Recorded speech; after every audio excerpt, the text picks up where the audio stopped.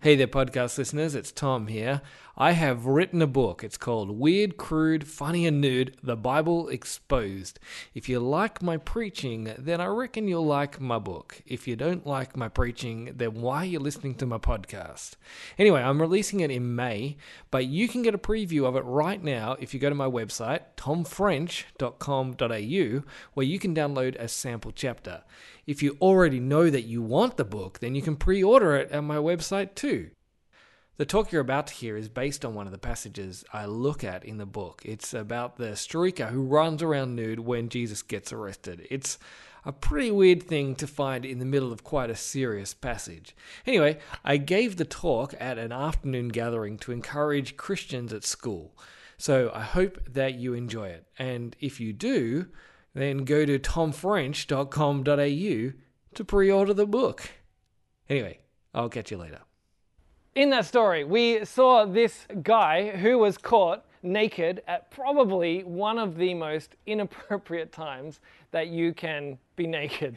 And I don't know if you guys find yourselves in situations where you're like, oh man, that was really inappropriate. I probably did not think that one through, but that happens to me semi-regularly. Like when I turn up at school and do a talk about a nude guy running through the Bible, like that could be totally inappropriate, but we're going to do it anyway. When I was when I first had left school, I was asked to be a leader at a leadership camp. It was like an ICF leadership camp, which is like a crew group, but in a public school. So it was like it was kind of like cross-train, the leadership camp that we run, but for poor people. So I went to that, and I got. I was a public school kid. It was great. And as I was there, I got invited to lead, and I was having a great time. And then this was about the time in my life where everyone was wearing baggy pants, and I had just discovered that during winter, and it was winter, that I could fit a whole nother pants under my jeans. I was like, this is great. And so I was wearing like tracksuit pants, and then I was wearing my jeans. And then I was like, you know what I could do, which would be really funny? I could take my pants off, and then I'd have pants underneath. And everyone would be like, whoa, what's going on? And I'd be like, yeah, got you there. And so at dinner, I was like, all right, guys, guess what? I'm going to drop my pants. And I was like, no. I was like, yeah. And they're like, no. I was like, yeah. And I was like, here we go. And I stood up at dinner time, and then I was like, yeah, I'm taking my pants off. And then I dropped my pants, and there were pants underneath, like pantsception. It was great. And I thought it was hilarious. And then the director was like, Tom, outside. I was like, oh, no. And they're like, Tom, it's really inappropriate to take off your pants at dinner time. Like, that's bad leadership. I'm like, really? It's like, this is a leadership camp. You can't take off your pants at a leadership camp. And I was like, really? Like, yes, it's totally inappropriate. So I learned a great leadership skill there, which is don't drop your pants when you're at a leadership camp. And it's been really important for, the rest of my life. I was like, this is really inappropriate to do that. And here we have this story where this guy running naked through the Bible at the arrest of Jesus. Can you think of a worse time to be nude? Like, there's not a worse time. Like, here's Jesus in the middle of like the most pressing engagement of his life, and here's another guy running around naked. So we're going to have a look at that, but we've got to go back a little bit in the story. This happens on the the last night of Jesus' life before he gets killed, and then he came back to life afterwards. But this is just after the Last Supper. He's been talking to everyone about how he's leaving, and then he's talking about how everyone's going to desert him, and all the other disciples are like, nah, we're definitely not going to desert you. And he's like, you are going to desert me. And then Peter's like, I'm not. And he's like, you definitely are. And then Peter definitely does. And then they head out to the Garden of Gethsemane, and Jesus is like, I'm going off to pray. Can you pray with me? And they're like, yeah, for sure. And then Jesus goes off to pray, and what happens? He comes back, and they're falling asleep, which I don't know what you guys are like, but I totally identify with them. Like, I'm regularly like, I'm going to pray and read my Bible, and then I spend a lot of time praying and napping, and mostly napping. So I have a lot of desire to serve Jesus, and then it just kind of falls apart sometimes. And then Judas comes along, and they find Jesus, and Judas gives Jesus a kiss on the cheek, and they're like, this is the guy. And so they arrest Jesus. And that's when we get to this bit, which we had read to us, where Jesus says, this. It says, am I leading a rebellion? Said Jesus, you come out with swords and clubs to catch me. Every day I was with you teaching in the temple courts, and you did not arrest me, but the scriptures must be fulfilled. Then everyone deserted him and fled. A young man wearing nothing but a linen garment was following Jesus. When they seized him, he fled naked, leaving his garment behind. Now you might see this and say, what the heck is that doing in the Bible? Which might be my next thing. There you go. Like, why is there a naked guy in the Bible? Like, what is going on there? Why would you even put this in? That's a very strange thing to have in the Bible. Well, the first thing I think that's useful about it is that, one, it kind of shows us that this is probably an authentic story. Like, not for sure, like it's not like the solid proof that the Bible is real, but this is kind of like an eyewitness thing that you wouldn't include if you're making up the story. Like if you're sitting there like, oh yes, there's this Jesus, he got arrested, what should I add in here? A streaker. We should definitely put a streaker in the Bible. That would make sense. No, like this is kind of shows that there was someone there and they were like maybe talking to Mark about their memories of what happens, like, oh, and there was that naked guy. So there's one thing that's there that's important. The other thing is that it is a fulfillment of a prophecy. I bet you didn't know that. So in Amos chapter 2, it's talking about the day of the Lord. And the day of the Lord is the time when God's judgment comes to earth and God is putting everything right.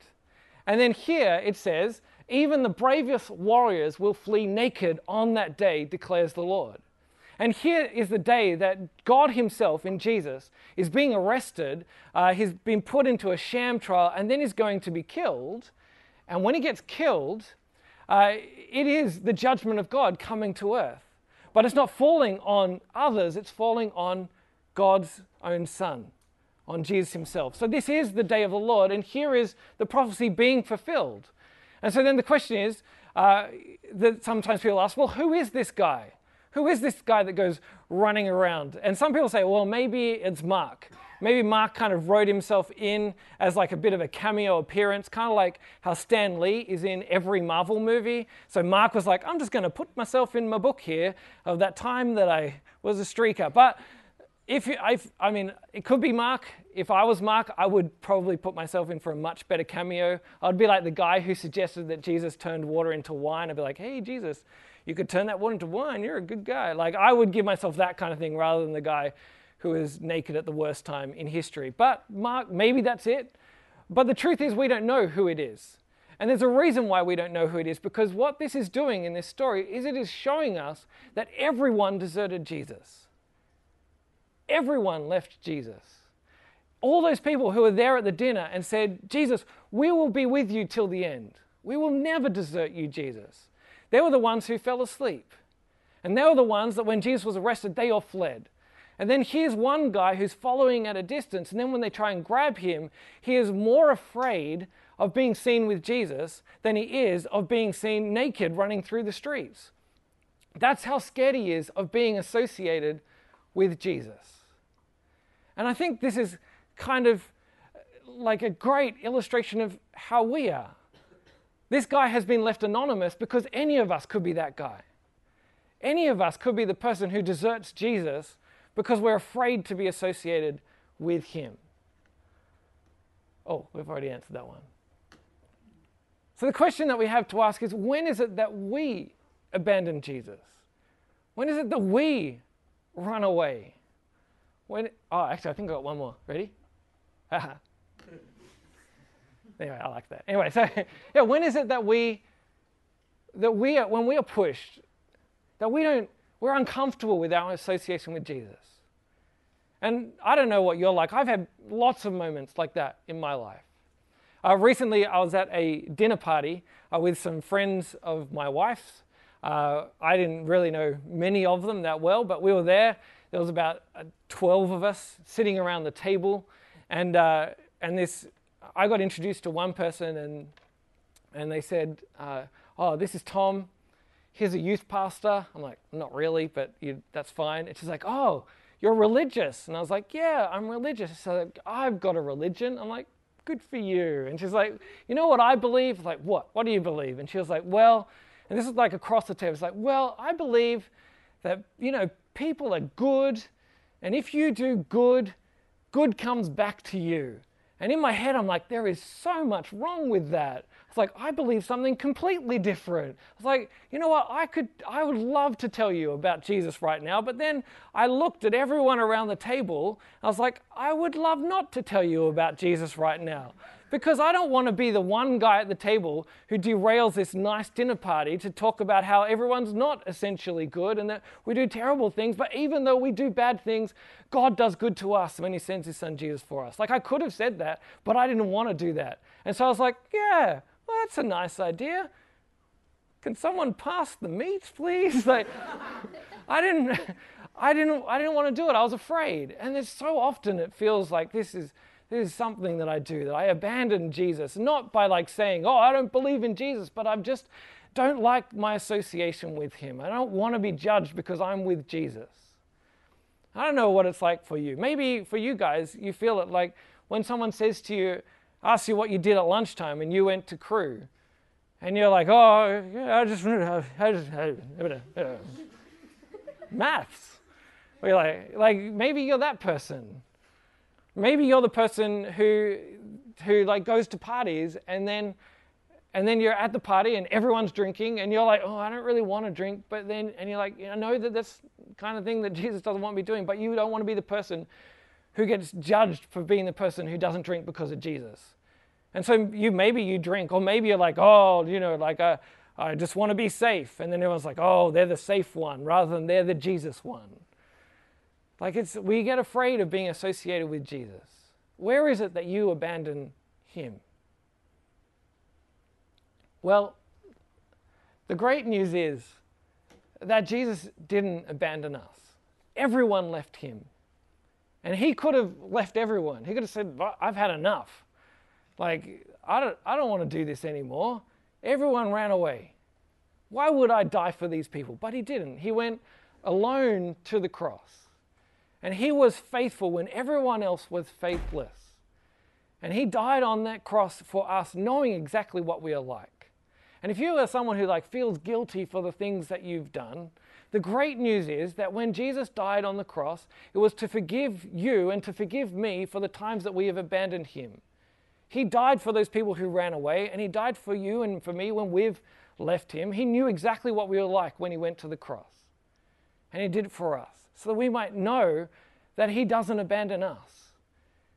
And the great news of the story of the disciples is that Jesus went and found them after they abandoned him. He died, he rose again, and then he went, where are they? And he went and turned up when they were in a locked room and they were hiding from everyone. And Jesus was like, you can't hide from me, I'm here.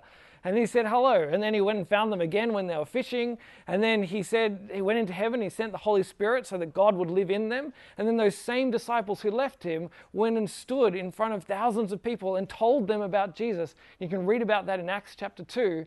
And thousands of people became Christians. They got changed because of what Jesus had done and because Jesus sent his Spirit to live in them. And the truth is that you can have that too. If you're the kind of person who's like, I'm afraid of standing up for Jesus, I want to run away from him, well, Jesus knows exactly what you're like, and so he sent the Holy Spirit to empower you. That you and we can be changed in the same way that they were changed. The same person who ran away from Jesus naked and afraid is probably someone, I don't know, but probably someone who Jesus tracks down either in person or in his spirit and called him to himself. He'd certainly be willing to. And so we don't have to be just live in our guilt, but we can live in hope that there is strength for us. So the question is now, how do you stand for Jesus? What are the things that you can do to stand up for him? And we're coming into land with this one. And I've got just 3 tips for you, and then we're going to put one of them into action. So the first tip is to pray. Because if God has given us his Holy Spirit to live in us and empower us, then we should ask him, say, give us the Holy Spirit to live in us and empower us so that we might be able to stand up for you. Because that's a prayer that he wants to answer.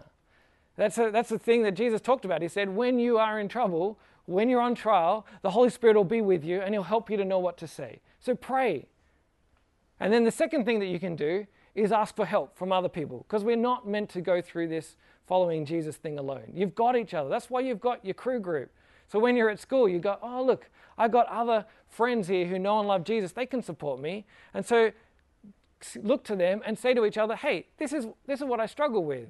I struggle when we're chatting at school and everyone's paying out on that person and I really want to join in too. You're there too. Can you just help me to make sure that, I don't join in?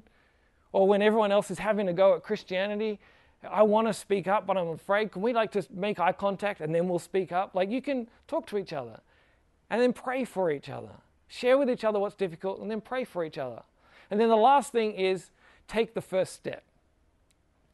Take the first step of being brave. If you want to speak up, then go, and then everyone will look at you. And then the next step, and take the next step, and the next step. And I tell you what I've noticed when I do the brave little thing of just going, or hold on, or, oh, maybe, you know what?